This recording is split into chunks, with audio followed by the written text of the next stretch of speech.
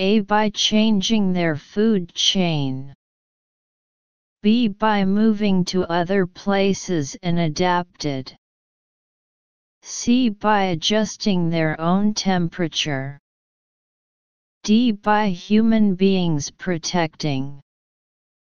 6. What does the underlined word disrupt in paragraph 4 mean? A. Improve. B. Balance. C. Establish. D. Disturb.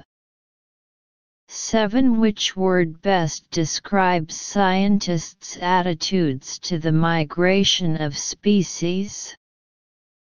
A. Negative. B. Optimistic. C. Objective. D. Indifferent. C.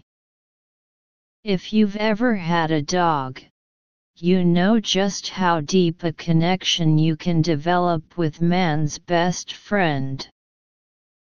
But a dog's life is much shorter than humans, about 12 to 15 years long, which means every dog owner has to go through the heartbreaking moment when their loving pet passes away.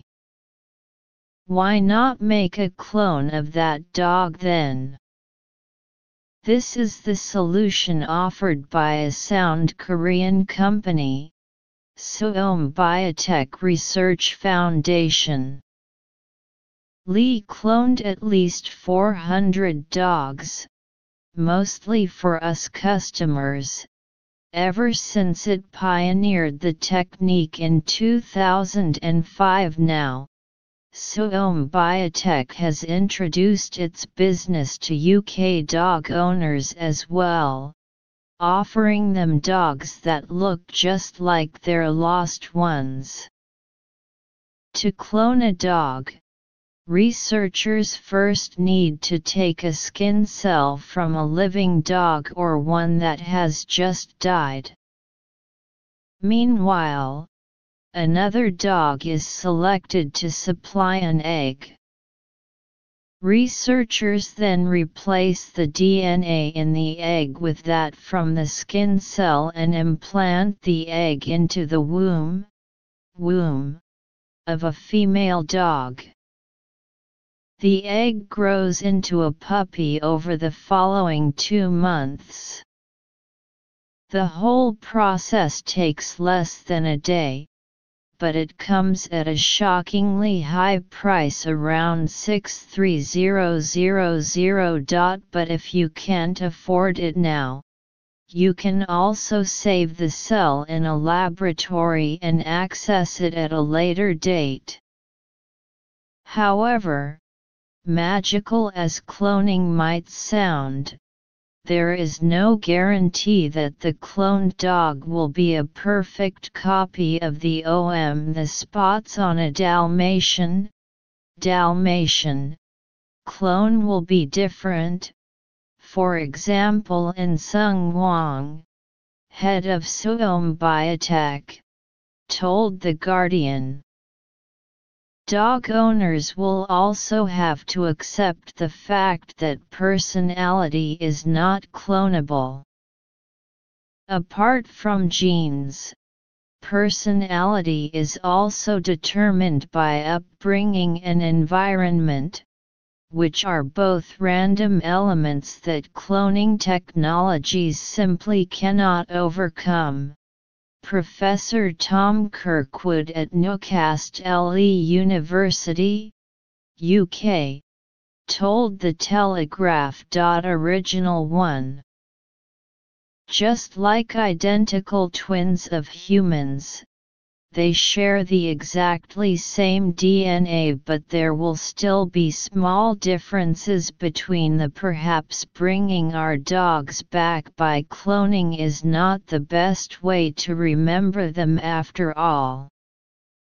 Kirkwood, a dog owner himself, pointed out, an important aspect of our relationship with them is coming to terms with the pain of letting go.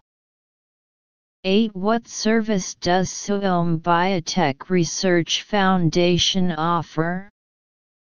A. Making copies of pet dogs. B. Giving pet dogs identical twins. C. Helping dogs give birth to more puppies. D. Helping dog owners love their dogs more. 9. Which order is correct in the dog cloning process?